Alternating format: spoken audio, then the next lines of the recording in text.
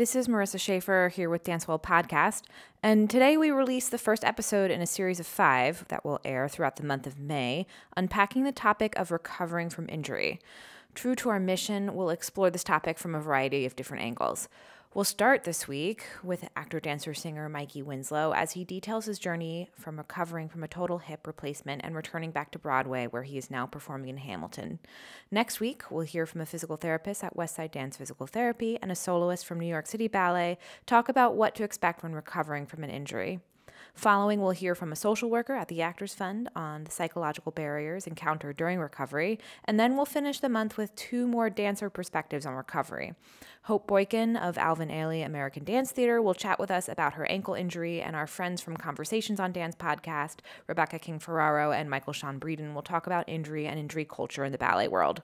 So tune in every Wednesday this month to hear the next episode. We hope you learn something from our insightful crew. So without further ado, here's our first episode with Mikey Winslow, From Surgery and Back to Broadway, A Dancer's Perspective. Enjoy. Hello, I'm Marissa Schaefer, and I'm here with Dance Well Podcast, and today I'm lucky enough to have Mikey Winslow with me to talk a little bit about his experience with injury. So welcome, Mikey. Thank you, Marissa. Happy to be here. Thank you. So let's have you start by just briefly telling us a little bit about yourself. Sure. My name is Mikey. Mm-hmm. I grew up in Michigan, Grand Rapids to be specific. I moved to New York almost 10 years ago. I was in June in 2009. So yeah, we're almost there. I've been dancing on Broadway for basically the last decade. Mm-hmm. I was in West Side Story, American Idiot. I toured with Wicked for a couple years. I came back, I did On the Town, and I was in Charlie and the Chocolate Factory. Nice. And I most recently joined the Broadway company of Hamilton. Yeah. That's quite the resume. It's doing all right. Yeah, good shows. Okay, so as I mentioned, Mikey's here to talk to us about his injury and like his kind of injury journey, so to speak. So can you start by telling us a little bit about your injury history? Sure. So as an infant, well, not even an infant, as in like a developing Newborn. fetus, Yeah. my left leg never moved. It was stuck behind my head, which basically is a layman's way of saying I had hip dysplasia, which is really common in golden retrievers, I found out. Yes, it is actually. Yeah. Ours had hip dysplasia. Oh. Bilateral. Oh. Yeah. Sorry. Keep going. No, it's all right. So when I was born, I basically didn't have a left hip socket at all. They weren't sure if I was going to be able to walk. They did a couple procedures. Then they ended up doing a surgery where they cut all the musculature in my hip, cranked me out to 180 degrees turnout, and then put me in a body cast for 6 months or so. When you were an infant? When I was an infant, yeah. Okay. The cast came off, and then I had traction on my crib and my stroller, little 1-pound weights to move my legs around, and it worked. So by the time I was 3 or 4, I had a pretty normal hip as far as structure goes, and from there on in it was just normal. I played a lot of soccer, and I started dancing when I was about 7, and I didn't really have any issues with my hip until I was in late high school, and then I started to notice just some mobility range wasn't that great, and stiffness in the left hip in general, but nothing that ever was really plaguing me. Then once I got to college, I guess like later on in my college career, I started to notice some times where I was having real issues with my other leg for overcompensating, and that was kind of like the first time that it started to click that something was perhaps different, or something that I was dealing with wasn't just going to be normal run-of-the-mill dancer issues. But I just kind of kept on. I've sort of been a workhorse, I guess, and I just pushed through until finally I find myself where I am like a year ago, really unable to do anything anymore, whether that's walking, sleeping, dancing. I was in a lot of pain, and I finally had the right people tell me like there might actually be something going on here, and let's figure it out. I find like the power of the mind to be pretty incredible, and to kind of I think that it has the capability of masking a lot of pain and discomfort. Like, what was there a moment for you where you kind of came to this realization that like, oh my gosh, I really can't do all these things and my pain is really limiting me? Or did you kind of feel it creep up? I felt it creeping up. Yeah. I guess I found myself. There was a day I was doing a show called American Dance Machine a couple years ago, and we were in rehearsal. We were doing the turkey lurkey actually, and there are these like, I don't even know what you call it, but you swing your left leg from like parallel to turned out with a bent knee. Yeah. And I felt something not right in that moment. It was like it went too far, and from that day on, there was a pain that I hadn't had that was enough to make me really be like, I don't know how many more jelly beans I have in my jar. Right. You know what I mean? Yeah. And so from then on out, it was just sort of like, okay, let's find things that I can do. Let's find places that I can still perform or still do what comes natural to me. But I definitely felt myself weaning away from athletic dancing, for sure. Yeah. Yeah, and as I found myself in the year or so before surgery, I was doing Charlie and the Chocolate Factory, which luckily wasn't an intense dance show. But even that, I found that like the one big dance number that we had, I was in serious pain every night. Yeah. And then looking at what I want to do or the people that I, look up to in this industry, and realizing like, I don't know how there's a disconnect all of a sudden because how I'm feeling doesn't line up with being able to get to that place. Right. So then, like, what led you to get help, and also what led you to the decision to get a hip replacement? Well, I had seen an orthoped on and off for a long time for various dance injuries, and he had looked at my hip before, and I had PT for my hip just for pain, but we had never really gone deep and like looked at scans or anything. And so I got a new doctor, Dr. Bauman. Yep, wonderful guy. And told him what was going on and told him the history that I had with PT and everything. And he said, well, let's figure it out. And so he sent me to get a bunch of scans, and he sent me to some different specialists. We got a bunch of information basically saying, you've got the normal dance injuries. You got a torn labrum. You've got a cam impingement. You've got bone growth. You've got all this stuff going on. And most of those things are kind of run of the mill for like 1 out of every 3 dancers, and some people can deal with it. But they're like, we need to see what's going on inside the hip socket itself. Right. So we did a 3D CAT scan, I believe, and I was told that I had less than 2 millimeters of cartilage. Separating the head of the femur from the socket, and therefore I had real arthritis in my hip. And that's not something that's going to grow back, so we need to look down the line as to what best options are. They presented me with arthroscopy, which is which is like not a full replacement, right? But they also said this would work, but you're going to need a new hip anyways because of the cartilage. So why don't we start looking down that road? And I met Dr. Davidovich at NYU Langone. And he seemed great. He gave me a lot of energy and time, which felt really good. I felt like I was the kind of patient he wanted to work with. I think it's really exciting that all of a sudden young athletes and dancers are finding this moment when there's new surgeries that are coming out that can get us back to what we want to do. And so the relationship that I built with Davidovich off the bat really felt good. And he told me what I was hoping that I would hear is that I can get another 25 years out of this fabulous hip. Right. Not to mention he's who did Wendy Whelan's hip, and I had that Dance Magazine article whatever on my counter, and would refer to it every week and be like, okay, I'm in the right place. Watch a little Restless Creature, maybe. Yeah, I actually haven't yet seen it. I need to see it. You should see it. I should certainly see it. Yes, especially given your rehab too. Yeah. So do you think your relationship? Well, I guess I should start by asking, how did you feel when they started talking to you about getting a hip replacement? Was that upsetting to you? Was it dulled by the fact that Davidovich was an excellent guy, and et cetera? It was honestly there was a tinge of oh gosh, this is very serious. Yeah. But 85, if not 95% of the emotion I was experiencing was like, finally someone is actually understanding that something's been wrong. Yeah. Or not wrong. I don't like to look at it as wrong because I don't like to think of myself as broken or whatever. I'm just the way that I Certainly. was literally made. But somebody was actually saying, we see what you've been dealing with. Right. And we can change that for you. Right. It was, I mean, I was so excited that I actually had a possibility for improvement. Right. They're removing the roadblock that was inhibiting you from continuing your career. Mm-hmm. Yeah. So, okay. So you underwent surgery. Mm-hmm. Obviously, it went okay because here you are on Broadway again. Can you tell us a little bit about that process of rehab? Yeah. Rehab's not easy. No. I know.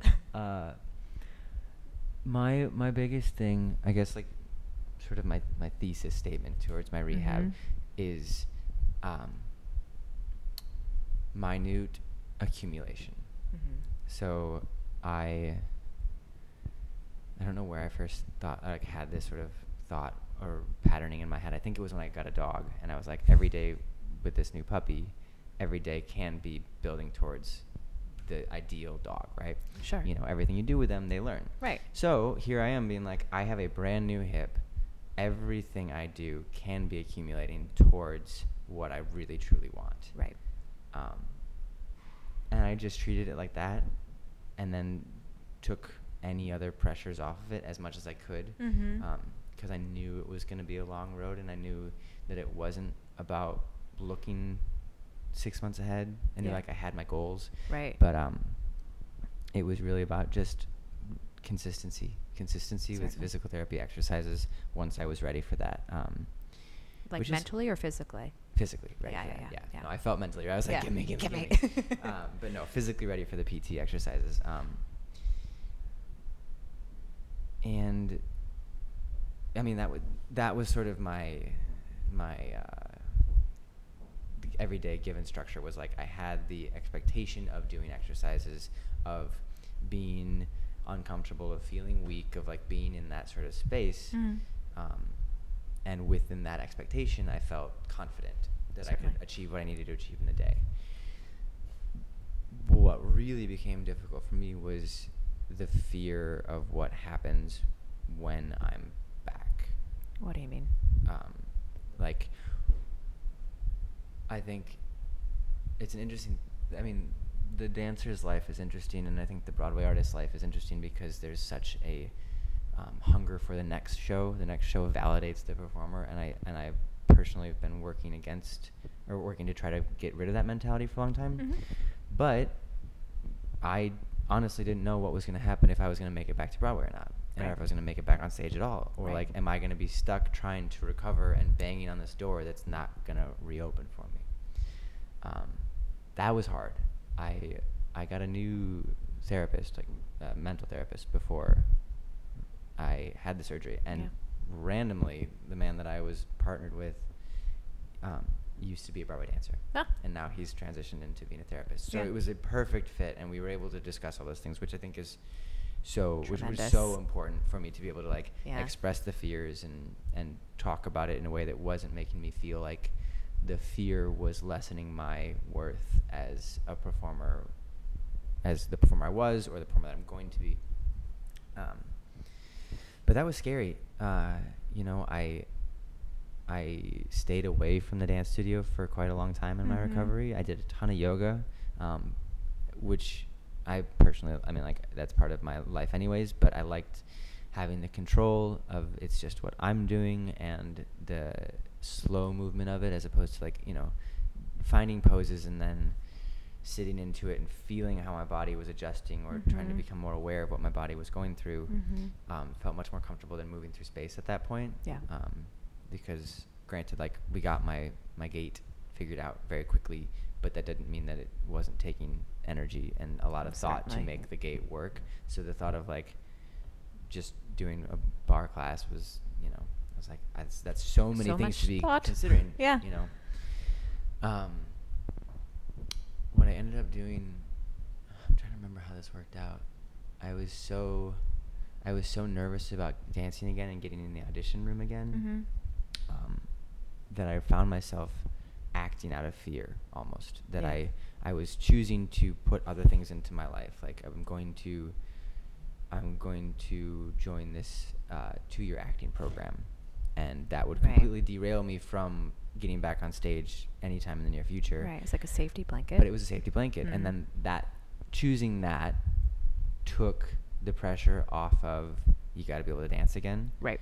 Which got me into an audition to feel okay. And I went in for the chorus line that they did at City Center. Uh-huh. And I was like, I mean, I guess, Here 0 we to go. 60. I haven't danced yet, but let's go do a chorus line. Why not? Good luck. And I was really amazed at like how well my leg worked. Right. Because I had been doing all this physical therapy and I had strength that I hadn't really put to the test yet. Right. So that was a pretty huge day because I realized, oh, I still am relevant as a dancer. Right. I still have my personality as a mover. You don't forget that. No, right? Yeah. But it's a hard thing to remember when you're not in that space. Certainly. And for me, I was perceiving all these people, contemporaries of mine, or the new Broadway class coming in and all the amazing things they're doing, and being Right. like, I'm gonna take my spot. Yeah, don't take my spot. Oh, Yeah. that's so tricky though. You got to toss this in there. Yeah. I was talking about that don't take my spot idea, and my therapist said, Mikey, someone passed you the torch when you got here. Mm-hmm. Sometimes it's time to pass the torch. And it doesn't mean you're done, but know that is like a movement, a give and take in life. And I had never thought about it before. I think I got out here with such a drive, and I was aware that there are other people doing it, but I wasn't really in consideration. I knew there would be other people doing it, but I was sure of my place in the world. Mm-hmm. But it's real. Like someone passed me the torch, in that metaphoric way, and I am happy to be able to do that again, and to have the wherewithal to see that doesn't mean that the career's over. It just means that like I'm not 23 anymore, so I'm not going to be jumping and flying through the air. And like, right. No newsies. when for I you. really let that sink in, I don't want to be doing that anymore because Right. it's not. You it's moved into a not different where I'm sphere. at. Yeah. Right.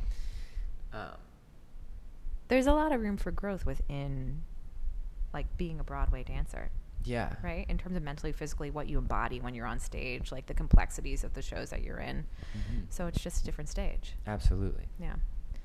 Trying to remember where I was going. Oh, so basically, I realized. Oh, right. Okay, Yeah. it gets good. Uh-huh. So Yes. realized like, okay, I can still dance, and I still want to dance. I still have a desire to do this. I'm still scared about it, and I knew there were 2 very large projects coming up in like last fall and this year that I was really interested in being a part of. One being the West Side Story movie that's being made. Mm-hmm. I was in the revival. I identify so hard as a Jet, not for the hateful reasons, obviously, but it's Right. like that's like what I cut my teeth on. Right. And I'm not going to be part of that, and that's okay. I passed the torch. I'm so happy to see what's going to happen. But like that audition was coming up, as well as this Fosse TV show. Mm. And so West Side happened, and I was like, all right, I'll figure that out and whatever. And then the Fosse thing happened, and I got to callbacks, and I found myself in this room of dancers, and I looked around, and I thought, like, what am I doing in this room? Because this is like Twyla dancers, and So You Think dancers, and ABT people, and like the best of the best, and all the people who I've spent my life dancing with. Mm-hmm. But I hadn't ever like really zoomed out to see what the room looks like when I felt a part of it. Mm-hmm. And so here I was in this room dancing with these people, and then I got cut. And I was really bummed and upset because I wasn't dealing with rejection well at all. I was fearful of what my career was going to be, or what my return could be or could not be. Could not be, right. And I left that callback pretty upset, and I thought, this is, if you want to do this, you have to do this. And like, this is energy, not just emotion. So go to ballet class. Go find a basic ballet class, which I did. I went to basic ballet at Broadway Dance Center starting that day. And in that class, there I was with a bunch of actors who, like, it's a class for actors who need to like learn how to move. Right. And the teacher very quickly noticed, like, 80% of my body was working really fine, and I have nice shapes, and I've got great balance, and I've got presence and all this stuff. Right. And I saw her clocking me, and I almost got uncomfortable because I was like, oh, she thinks more, I'm not supposed to be in this space, or like, what am I doing in this class? And then I had the realization, I was like, there's a large portion of my body that is struggling in this room. Right. And the rest of my body was nailing it in the room with X, Y, and Z dancers this morning. Right. That duality is where I am as a dancer right now. Right. And that moment was what actually like saved me, because I was able to look compassionately at my situation and see not just the lack of mobility, lack of ability. I was able to compile it with who I am and what I am as a dancer, and that started to bring in a notion of my past and my personality and all the things that have built me up. Right. And so, having that compassion and like honest view of what was happening. You say honest, and I say like a ton of perspective. Like the fact that you were able to step back takes a lot of practice. I think that personally I've only found being in therapy for a while. Oh, it's so hard. It's so hard to do, but I think it's so important. I mean, there's been so many times in my life where I've really had to intentionally zoom out when it doesn't feel right, or it doesn't feel like it's going to happen. But if I don't zoom out, then I get stuck because I'm just staring at something that's too close and I can't figure out what it is. Can't see the whole picture. Yeah. Yeah. And I think that also gives you like resilience. Yeah. It allows you to be able to come back again and again. Totally. Yeah. It gives you choice. You know, I think when you zoom out, you have the ability for agility. Yes. And agility gives you options of how you want to react and how you want to deal. And you can take something that was a scary thing and turn it into an empowering thing. Right. Right. So it sounds like your therapist, psychologist, social worker, whomever, was an imperative part of your rehab process. And obviously you went to physical therapy. Like, who else was part of that rehab team? You can include your mom and your dad in there too. My mom and my dad, my girlfriend, my family. I had some very close friends who stuck by me. You know, it was an interesting time because, especially right after the surgery, it tested some relationships, and you know, because my parents came and stayed with me for like the first 5 days, and then after that I was back on my own, which is absolutely fine. I was so gracious to have them. Certainly. But I couldn't really go out, and I really needed people around, because I was still freaked out. Yeah. And I was one of my best friends was supposed to hang out with me, and then like the day of, he's like, oh hey, blah blah blah, someone came into town, and I just can't be there. And so the next time I saw him, I was like, look, I'm telling you this because this is what you mean to me. I can't accept you bailing right now. Right. I need you to show up. And I got emotional. I like started crying, and I was like, I'm really not in the place where I can hold myself up right now, and I'm asking you as my best friend to be here so I can lean on you. Yeah. Which was a scary thing to do, because I was like, if this freaks him out, if this vulnerability you know, because like, I mean, we could talk about toxic masculinity and all that, but but he heard me, and he stayed, and he showed up, and so there was a couple friends like that I really told. I was like, I'm not in a place that's stable at all right now, and if you say you're going to be here, I need you. And a couple people really showed up. So that was huge. I had an acupuncturist as well at my physical therapy office, who is wonderful. She's just a total healer. So that energy was great. And in general, I got to say, social media. Yeah? Yeah, I have things about social media I like, and I have things that I really dislike about it, but I knew that I was going to be talking about my story on social media, because I think it's an important thing to people to hear about. Yeah, definitely. Obviously, we're here talking about it. I was so surprised how many people were going through something similar in the world, in the country, in the world, and how they found me because I was posting about it. And I started having, like, there was like 4 of us guys who were all spread out on the country, who all had hip replacements on the same day, who were all like 30s and 40s, and we had a group chat, and we would just be like, what are you feeling today? Right. How much pain are you in? Does this suck? Oh my God, what is your bruising? Sucks so bad. It sucks so bad. And it was interesting because it was the opposite of competition. Yeah. Because it could have been like, oh, I'm feeling great today. Oh, I walked 100 paces today. Like, no, it was like so compassionate, because we all knew the fear and pain that we were all in, and the possibility that was ahead of us. And so it was a compassionate place to talk about the pain or the fear and have people relate to it and empathize with it, and like having that camaraderie really gave me a sense of like, I can do this. I also knew that like, given the four gentlemen that I was speaking with, I was the only one who had anterior approach. So my recovery was that much faster. Right. And they didn't quite understand that there was a difference. So they were just seeing my post as this like, who is this guy that's just like flying ahead in his recovery and everything? Like, but we're different. Yeah. And I kind of tried to say that, and then I realized it didn't matter about that. I was like, oh, if they're gravitating towards my energy in this way, I can just lead by example. It doesn't have to be that we're living the exact same story. Right. But like, we all need to be having, what's the word? Oh gosh. We all need to be accountable for doing our PT, because like that's important. Right. And so I can lead by example. It doesn't matter that we're doing different exercises or that my range of motion is greater than yours, or like we're still all intentionally doing the same things. Yeah. So that small core group was really helpful in like having a foundation, and then also just telling the world, being like, I'm here posting in this story today because I need to be accountable. Yeah. Because otherwise I'm not going to do this, and like I need people to know that I have to do this. Right. And then I will. And like, I would like to think that I could live in a vacuum and I would have done it all on my own and it wouldn't have mattered. But like, I don't think that's the case at all. I think that like I needed to know that it wasn't that people were counting on me, but that people were seeing me.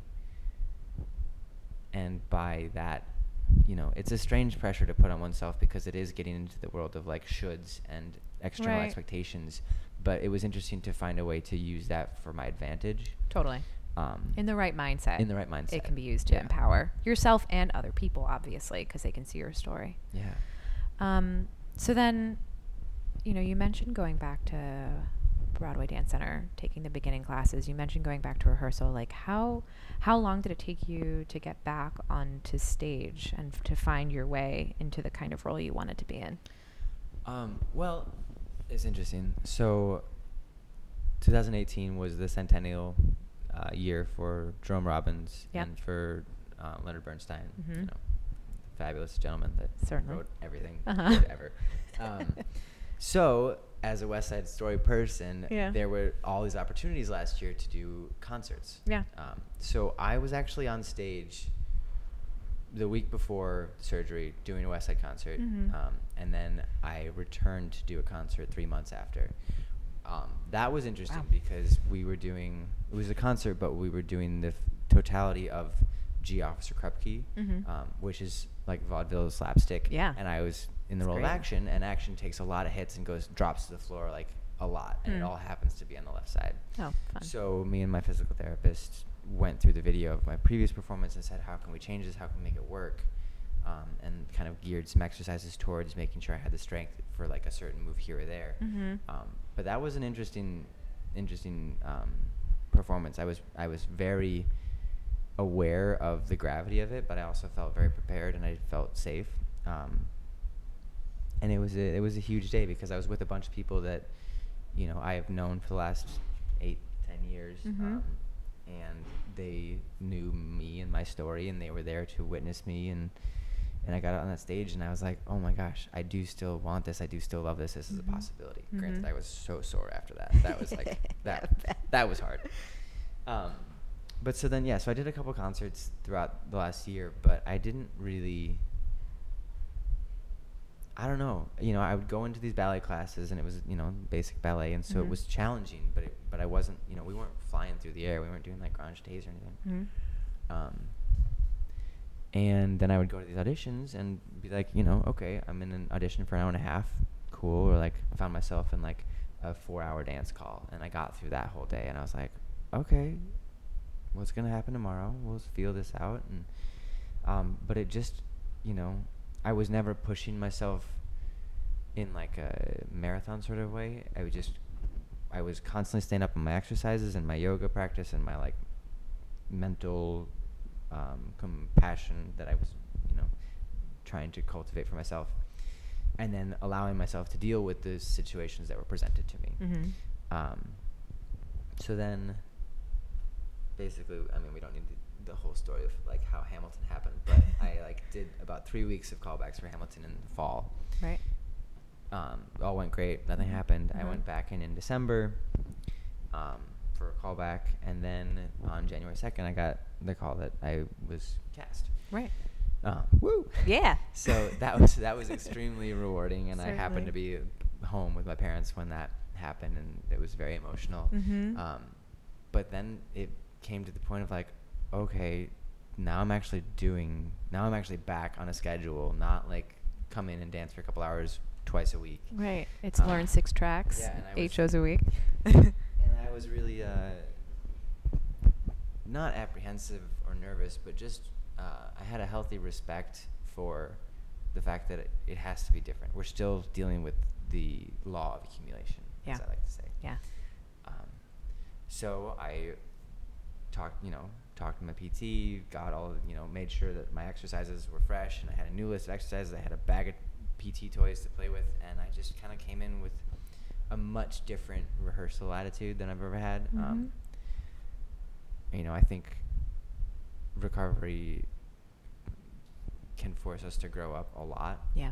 If it goes in a certain way, and so I came into this process I feel like a lot more mature as a performer, and knew that I had plenty to prove, but it wasn't about proving it on day one. Right.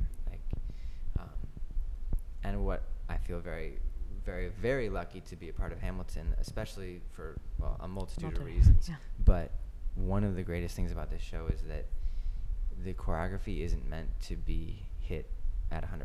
Mm-hmm. It's meant to be hit at like a 70 or a 40. Mm-hmm. They say the whole show obviously looks so cool, but they're like, there's only like one moment in the show where you should actually be grooving. Yeah. So like I immediately was like, okay, these are the lessons that I need to plug in right off the bat so that I don't ever go too hard, because if I go too hard, this is going to hurt me. Mm-hmm. But if I don't, I'm actually going to be in the pocket for the show, and it's going to be completely sustainable. Right. At least for that's you. what I'm projecting. Right.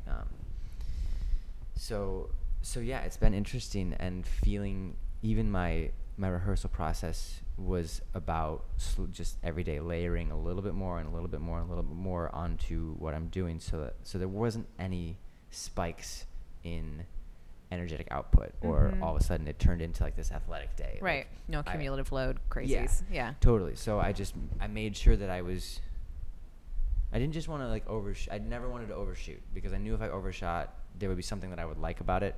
Also, Right. I'd be like, oh, this feels so good. Right. And then I'd gravitate towards that. And I was like, no, that's not what it's about. Just like really keep it back.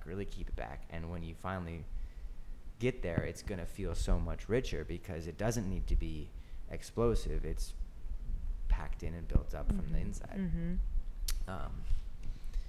Yeah, so it's been interesting. I find myself just taking really good care of my body in a way that I should have been doing my entire career. Better late than never. Better late than never, exactly. Question before we move too far away from this. Sure. When you got into Hamilton, did you tell them about your hip? Oh yeah, they knew. Everybody knew. So I'm swinging in Hamilton. Mm-hmm. They kind of. It was interesting. They're like, we think this is a great place for Mikey to be, also because he's coming out of this injury, and it won't be on stage 8 shows a week, and there will be, time to rest and this and that, and it can be literally like a testing. You know. Generous of them to say that. Absolutely. To be there for you. Mm-hmm. Yeah. So generous, and like the team is great, and I've known people in the world and in the team for a while, and I guess they really saw me Right. as the work I was doing and the path you've had. Yeah. I imagine. So yeah, I feel very lucky that they were willing to take that leap with me. Mm-hmm. But I think it's worked out for everybody. That's great. Yeah. So I'm hearing like so many like golden nuggets like to kind of take away. I mean, in so much as, when recovering from injury, like being able to have a good perspective on what's going on, being able to have a good relationship to what's happening in your body, making sure you surround yourself with people who are going to take care of you, be that emotionally or physically, doing your PT exercises. But what advice would you give people who are also going through injuries from your perspective? Okay. So this was told to me actually kind of recently, and I think it's brilliant. Yeah. It was told me by a yoga teacher, and we were talking about teaching yoga and like healing or trying to help people with injuries basically. Mm-hmm. And she said, Mikey, we can't heal anyone. People can't even heal themselves. All we can do is create space for healing to happen, right? Mm-hmm. So the injured person, let's use me for example, I don't want to say I'm broken, like, or there's a stigma about being broken, or don't tell an injured person they're broken because you're labeling them, whatever.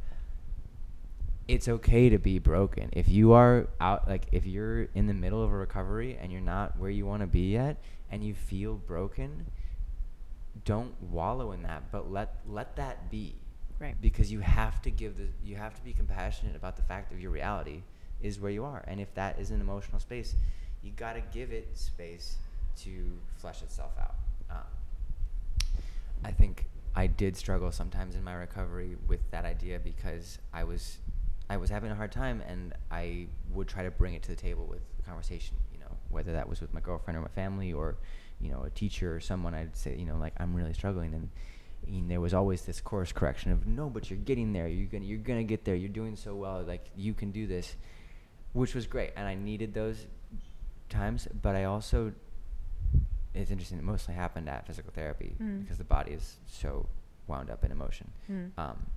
But I needed safe spaces to lose it completely. Yeah.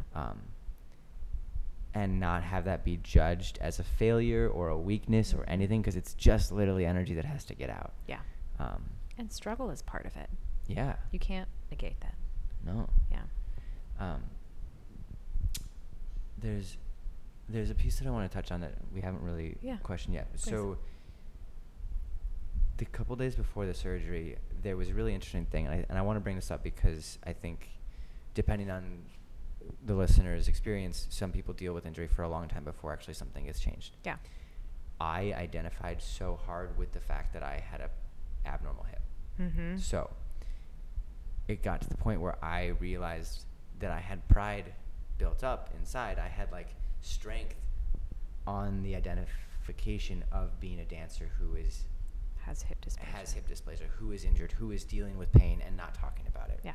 There's a strength to that, and it's sort of like, it's backwards and as what I think we need to be as humans. But I had to come to terms with, I was throwing away a part of my body that identified me, and all of a sudden I don't have the excuse anymore in my mind of saying, well, yeah, you can't do that because you have a bad hip. Like, no, now I have a great hip. I have a better hip than most people. Yep. It doesn't mean my ability's there, but like, I don't have that crutch anymore. And that was a really tricky thing to kind of like deal with. And I'm glad that I had the sort of wherewithal to start to deal with it before the actual surgery happened. Because that was wild. I asked if I could keep the bone. Yeah. And they were like, no, you can't do that. It was so They didn't even make a mold for you? No. I was like, what's there? She's like, you could maybe buy one on the black market. And I was like, I don't want someone else's. I would like mine, my femur. But but yeah, just the concept of injuries suck, and they give us power if we deal with it, if we press through, which is what dancers are told to do. We're told to press through or fight through, and like dance is pain and all these things, and beauty is pain. And all of a sudden you're this strong person because of your pain, and if you get rid of that, who are you? Right. That is an important piece of the recovery, or even of like the pre-recovery, because you can't cling to something that isn't there anymore. Right. It was like I had this attachment to something that was very much not going to serve me anymore. Right. But there was a stubbornness to let it go because it was part of you since you were born. Yeah. Yeah. So I think that taking the time to do that and talk about that, as silly as it sounds, maybe, or I don't know if it sounds silly, what it sounds like, silly, but like when I went to try to talk to somebody and be like, look, I'm feeling weird because I'm throwing away a part of my body that you agree is nasty and broken, but like I also agree is like my Superman bone. Right. Strange dichotomy. And people might roll their eyes at that, or like be like, well, no, you're gonna be so much better, or whatever. Like, but it's okay because it's a big deal. Yeah, it's a huge deal. Yeah, it's a huge deal. Thank you so much for sharing your story with our listeners. We really appreciate it. Happy to share. And I found you on social media, so I'm wondering if you could share where to find you on social media. Oh, yeah. I'm on Instagram. Mm-hmm. My handle is Mikey Winslow. That's MikeyWinslow. Mm-hmm. No mouses around here. I said maybe. Not the first. It's all right. Mikey Winslow on Instagram. I'm Michael Robert Winslow on Facebook. Please check out my stories, and I hope that someone is helped by this. Yeah. You have great perspective. Thank you so much. Oh, my pleasure. Yep. Bye. Bye. On behalf of Ellie and myself, I, Marissa Schaefer, want to say thank you to all of our listeners for joining us on this episode of Dance Well Podcast. Like what you hear? Go to Stitcher, iTunes, or SoundCloud and search Dance Well Podcast and subscribe. You can also view all of our episodes and learn more about this podcast by visiting our website at www.dancewellpodcast.com. We wouldn't be where we are without generous contributions from our listeners. Your contributions help pay for our SoundCloud membership, website fees, upgrades, and our recording technology. If you too would like to make a contribution to Dance Well, please follow the link in the description of this podcast to visit our GoFundMe page. We thank you in advance for your support. And lastly, if you have questions or want to get in touch, email us at dancewellpodcast@gmail.com.